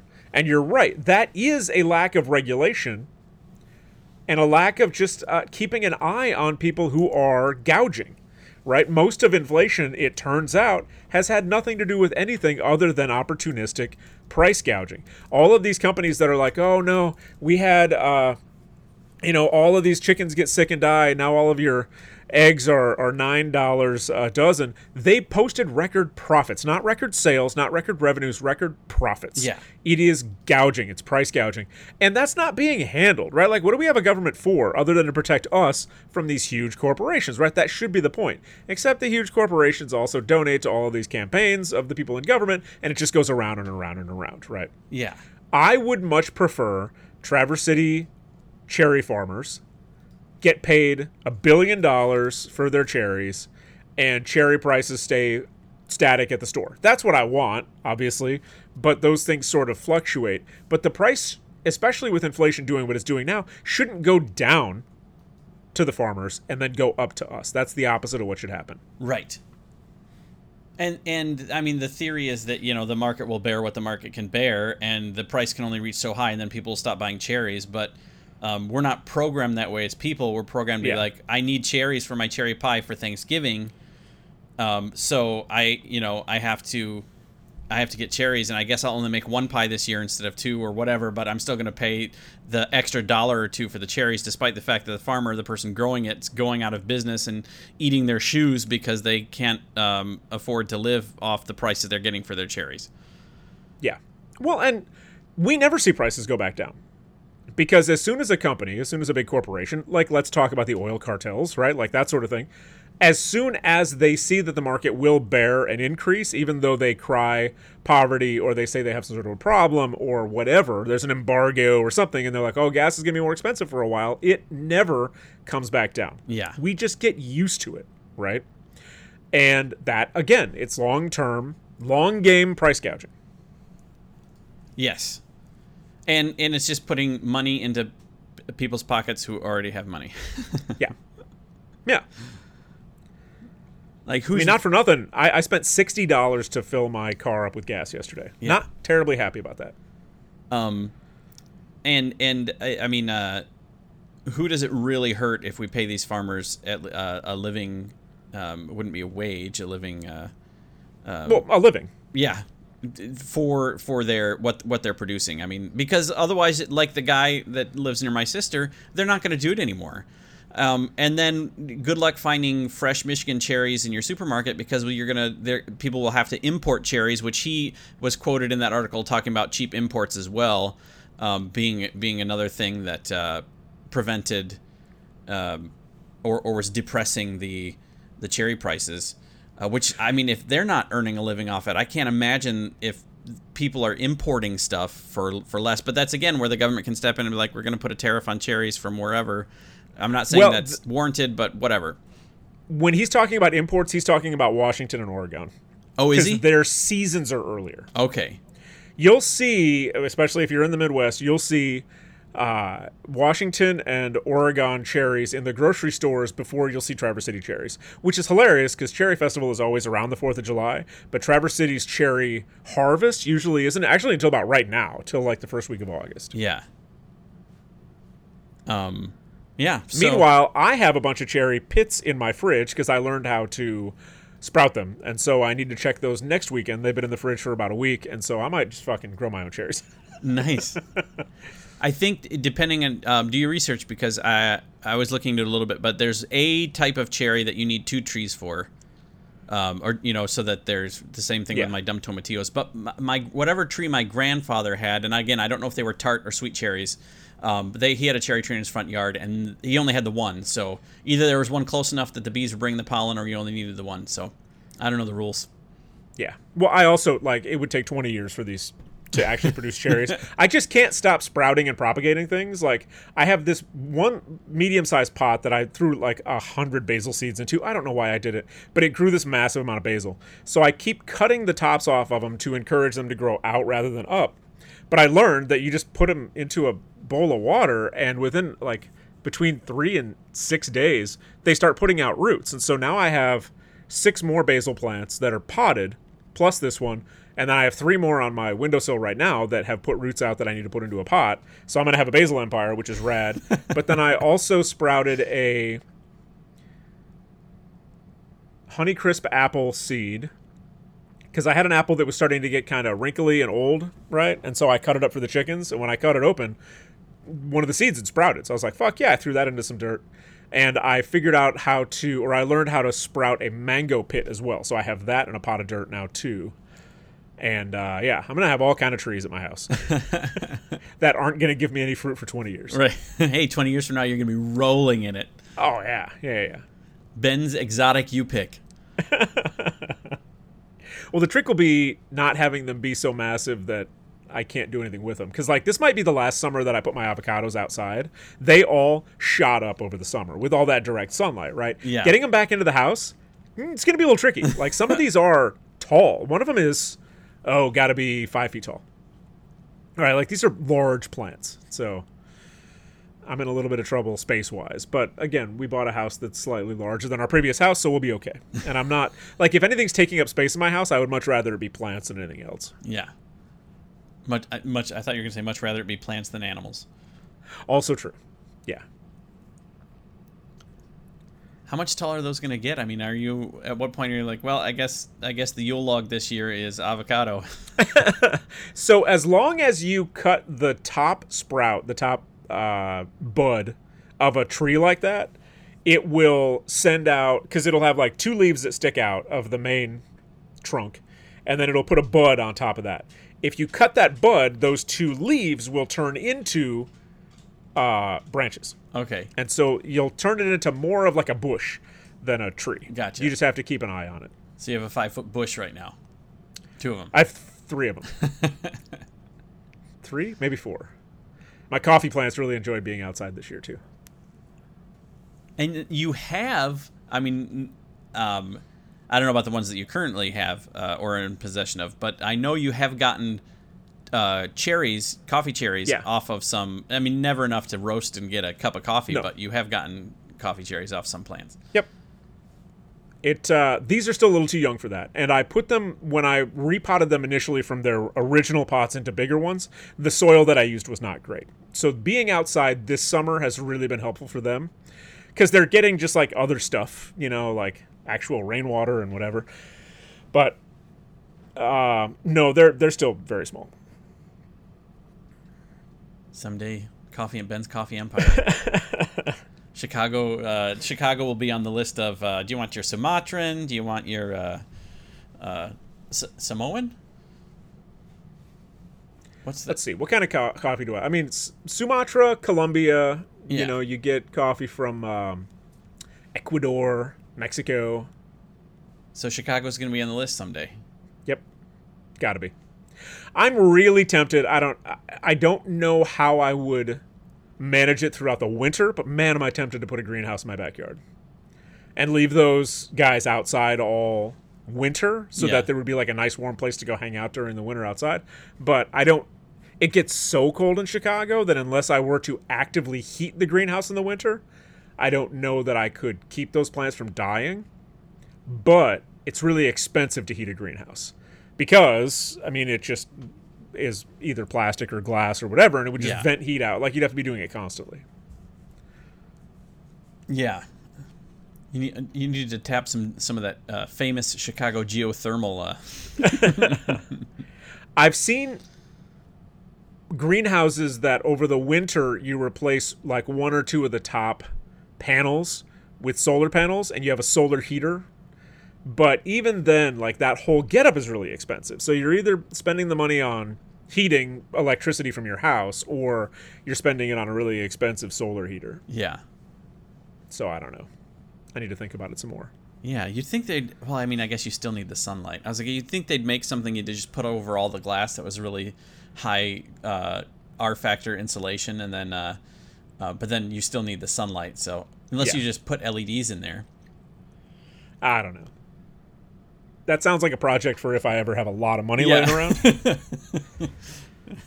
Meanwhile, people with vertical farms and whatnot in Chicago are like, we've already done this. Yeah, exactly. We do it better. Come, just buy our stuff. Right. Well, and there's better things for me to do with my money right now than to get a vanity greenhouse that I'm going to kind of not use. You know, like, we have a garage that's about to fall down that I need to fix. Hey, you know what? Could fit where a garage is. 100%. That'd be amazing.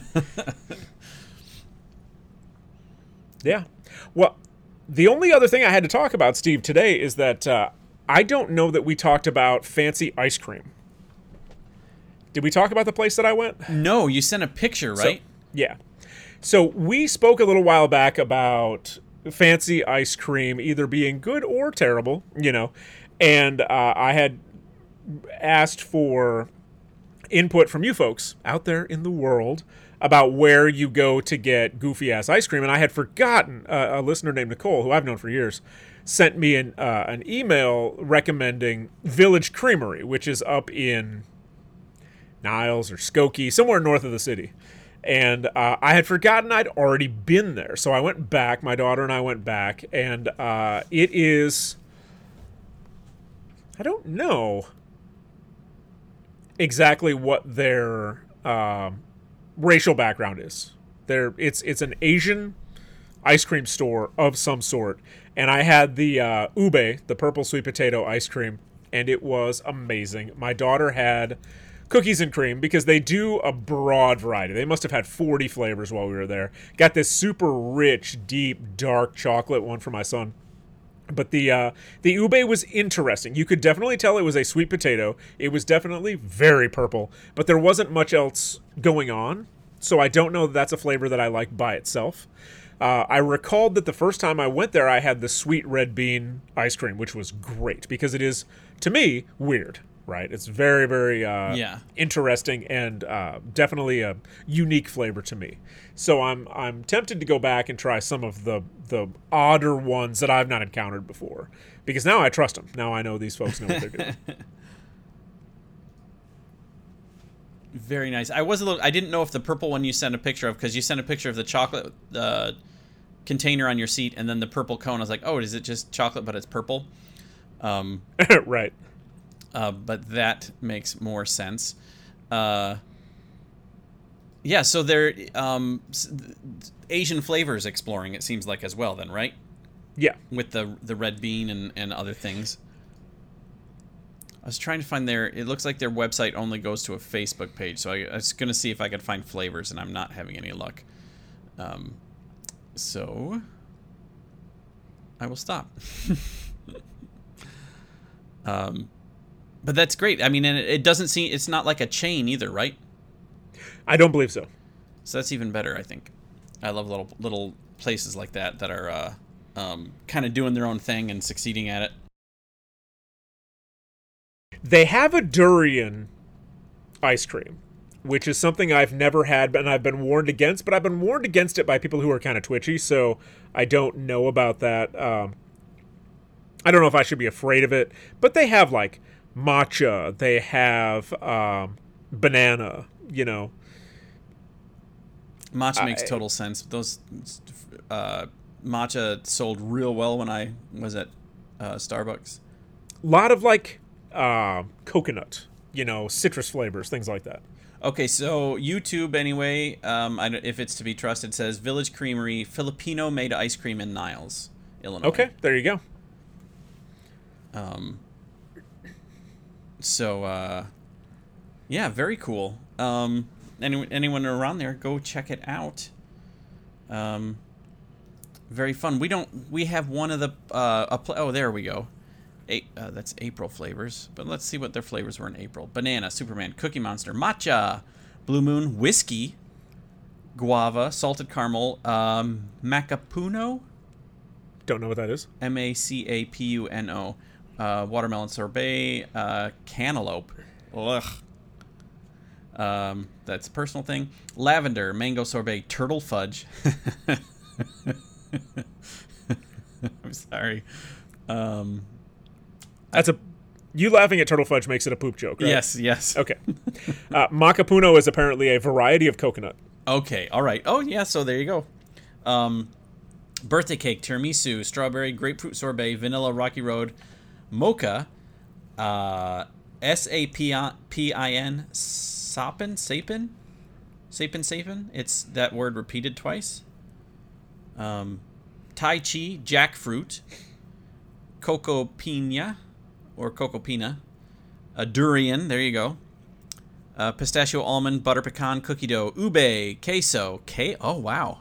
I want to try the cheese one. Sapin, it turns out, is a layered glutinous rice and coconut dessert in Philippine cuisine. Oh, so they have ice cream based on it. Yeah. That sounds not too bad. Maize, strawberry cheesecake, Thai coffee, which is different than Thai tea. Buko panda? I don't know. Oh, no, I'm sorry, not. It's A-N at the end. Pandan, Buko pandan. Avocado, espresso chip, adzuki red bean. That's the one you said you've had, right? Pardon? The adzuki red bean. Yes, yeah. Lychee, cherry vanilla, cotton candy, mango, dark and white chocolate, cookies and cream, halo, or halo. Mint chip, Reese's peanut butter cup chocolate. You know what I love about their menu is that you can go and get, you can go with someone who wants something regular and get something strange. Yes. Or, agreed. Strange is, not strange, but out of the ordinary in terms of what I'm used to in my experience with ice cream. Because I've been to some places where it was all just kind of off the wall and there was no sort of, well, maybe I need a palate cleanser that's just, mint chip. There's no Midwest white guy safe place. Yes. And this has that as well as the interesting stuff. Buko pandan, quote, Buko pandan is a popular Filipino dessert made using young coconut, pandan leaves, or in parentheses, or screw pine leaves, don't know what that is, and sago pearls. Interesting. Sounds good. Yeah. I love the picture of this, how did you pronounce it? Sapin? Yeah. It's very kind of colorful and yet gelatin-based, or I don't know, glutinous rice. Yeah. And coconut. So it looks sort of like it could have had gelatin in it, but it's fun. I like the colors. I'd definitely give it a go. Yeah. So next time you're in town, we'll have to run up there. It's not that far from my house. I mean, it's a little bit, but it's closer than any other place we've ever lived in the city. For sure. Very cool. I love it. Yeah, and it was fun. I have this coming week, both of my kids' camps are over for the summer.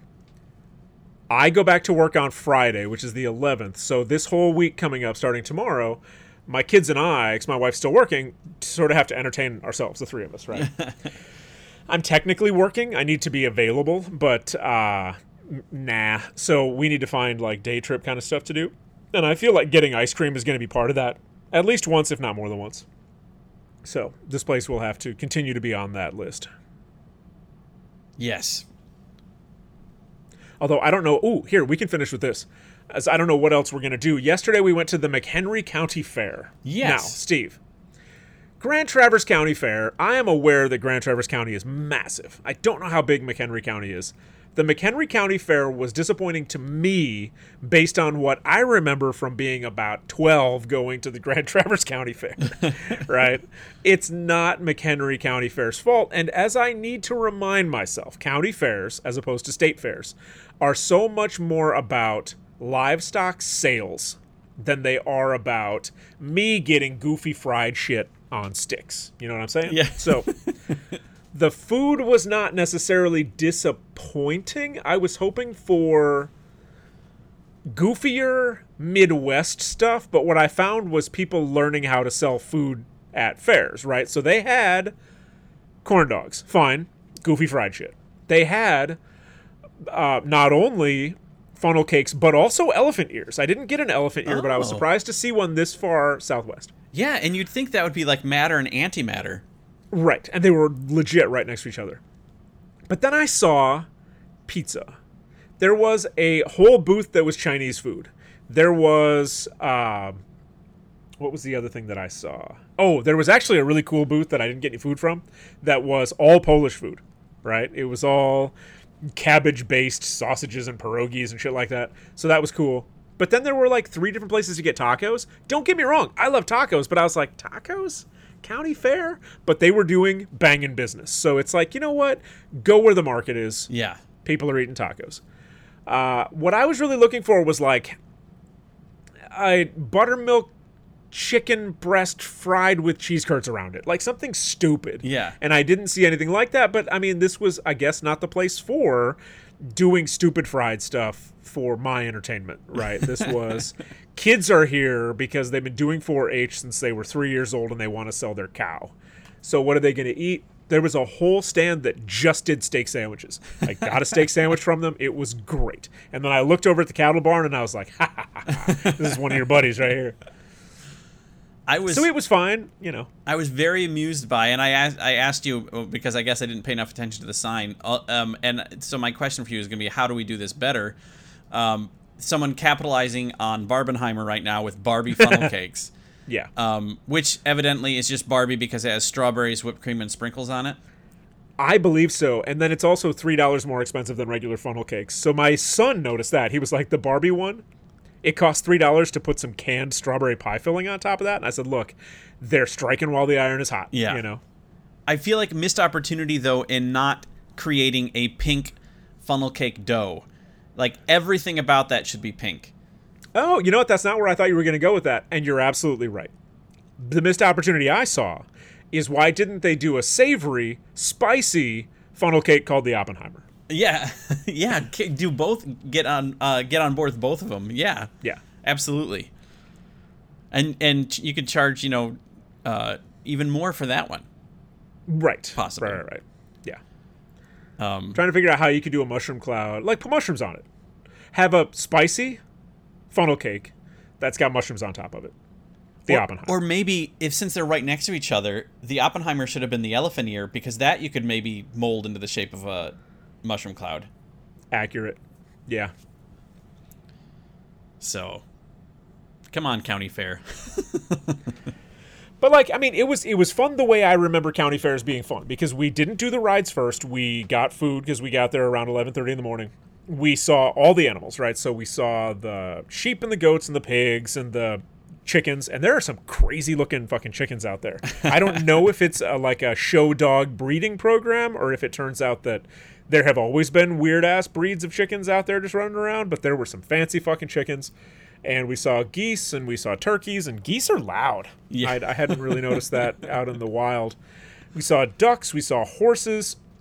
The barn that was supposed to have bunnies in it had alpacas, which really, that's just like a giant bunny anyway. So that was cool. And then, yeah, the kids did some rides. We didn't do any of the carnival, like midway activities just because we didn't want to.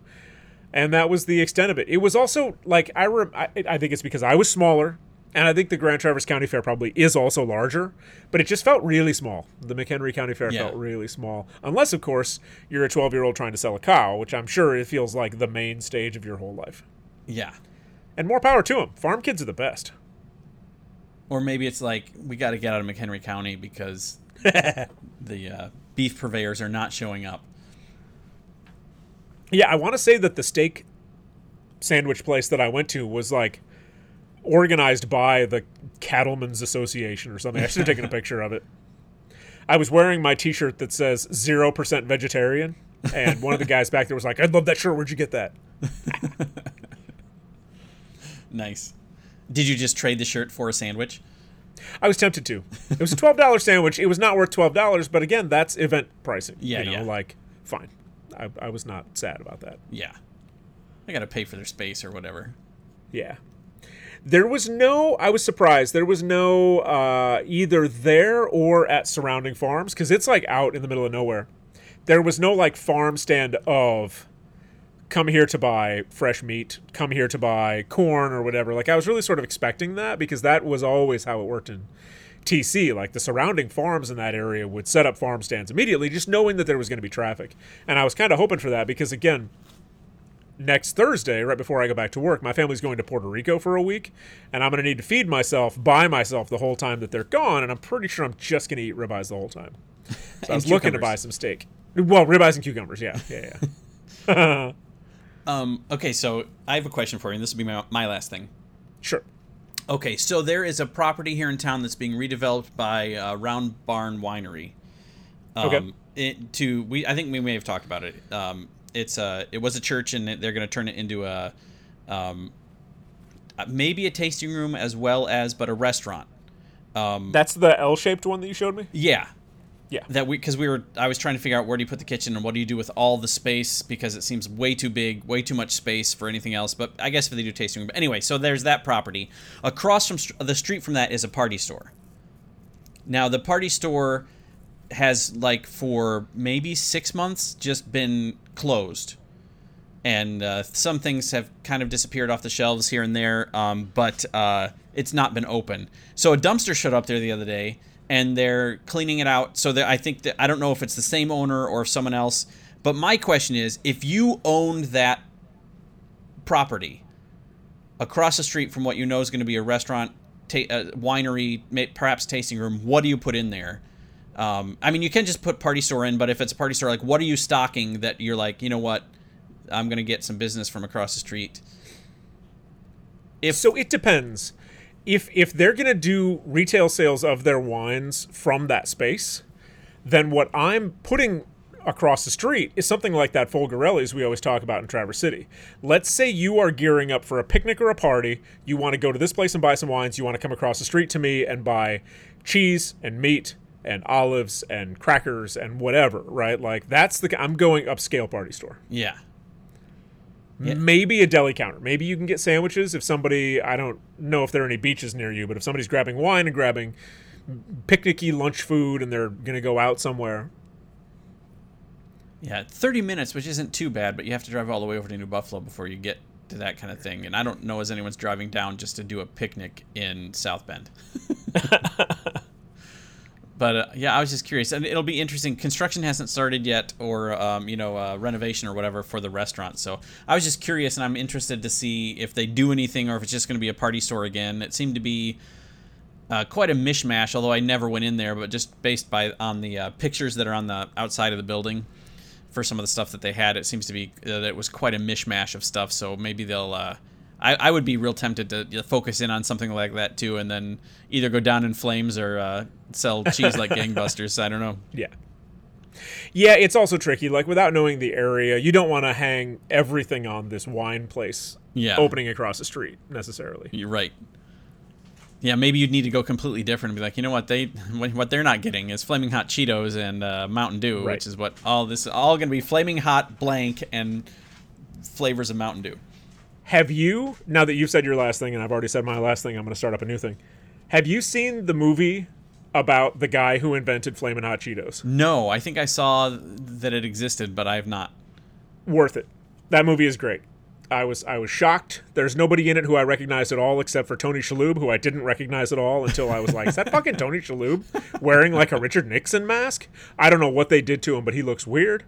The movie's great. The movie's absolutely great. Nice. So that's a big thumbs up, big recommend from me to watch the Flamin' Hot Cheetos movie.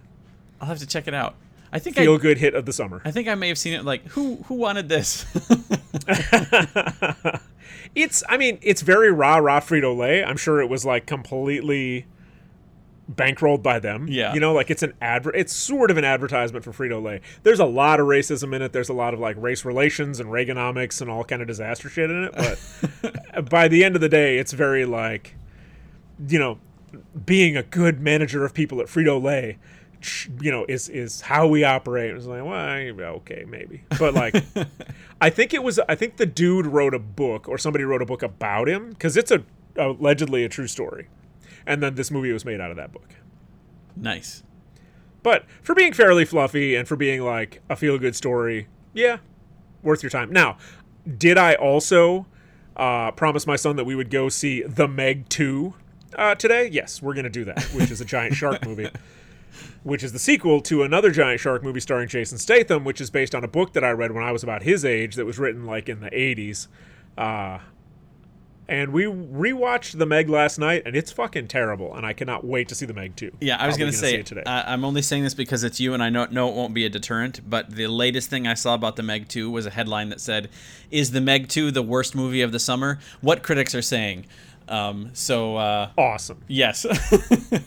I still say that in our panoply of food movies, all shark movies count as food movies. It's just that the people are the food. Yes. Yeah. I would also say, totally having nothing to do with this show or the themes of this show, it's tough to be afraid of something as large as a megalodon because it's not personal. If it's eating you with 60 other people at the same time. It's tough to be afraid of that. Whereas like the shark from Jaws was intentionally, spitefully eating you. Like it was coming for you. Yeah. It was going to come for you in your living room. Like it was going to get you. Whereas the Meg is just swatting. It's just this enormous thing. So, not scary. Right. I don't know. I like Jason Statham. Is he in the sequel as well or no? Gotta be. If he's not, we're walking out. Well, he's in the trailer, so even if you stay for the whole movie, you'll be walking out. Yeah, it's true. Boy, that'd be a twist though if he dies like in the first couple of minutes. So that's the rest of my day sorted right there. I'm waiting for the rain to stop so that I can harvest my gigantic cucumbers and then take my son to see a prehistoric shark movie. Nice. Yeah. If you can carve that cucumber into a shark, it's the Meg of the sharks. Cucumbers. Right. Probably could. Don't know if I want to, but I probably could. All right. So, ladies and gentlemen, once again, if you want to get a hold of us, intheweedswbr@gmail.com. My Instagram is Chef Ben Randall, where you'll see pictures of my megalodon-sized cucumber that I'm going to harvest probably today. It depends on how damp it is outside right now. And we have a Facebook page and a Facebook group, and Steve runs a website for us. intheweedswbr.com. Which I always forget to mention, but like we do have some merch on there if you want to dress like a couple of very early 40s guys, because I think still we're the only ones buying anything off of our website, which is also fine. I just use it as a place to make shirts for myself. Because I have a lot of great shirts, but I make pretty great shirts too. Yes, and there'll be another one. I'll get the one that you sent me up at some point. I just have to play with it a bit. Okay, cool. Sounds good. I did get 2 shirts for my birthday. One from each of my brothers. One that was a picture of Darth Vader holding his hand out, and it said leadership. It's about lifting people up. And the other shirt is just a gray shirt, and in black print it says, "Another fine day ruined by all of my responsibilities." So my brothers know me very well. I'm very happy about that. I need a dresser just for t-shirts, I think. Yeah. Because I have a lot of them. Including many that you can get exclusively on our website. All right, Steve, that's all I've got for today. Ditto. I need to go get some food. Cool. All right, ladies and gentlemen, for In the Weeds with Ben Randall, I'm Ben Randall. And I'm Stephen Cadwell. And we'll talk at you next week. Bye-bye.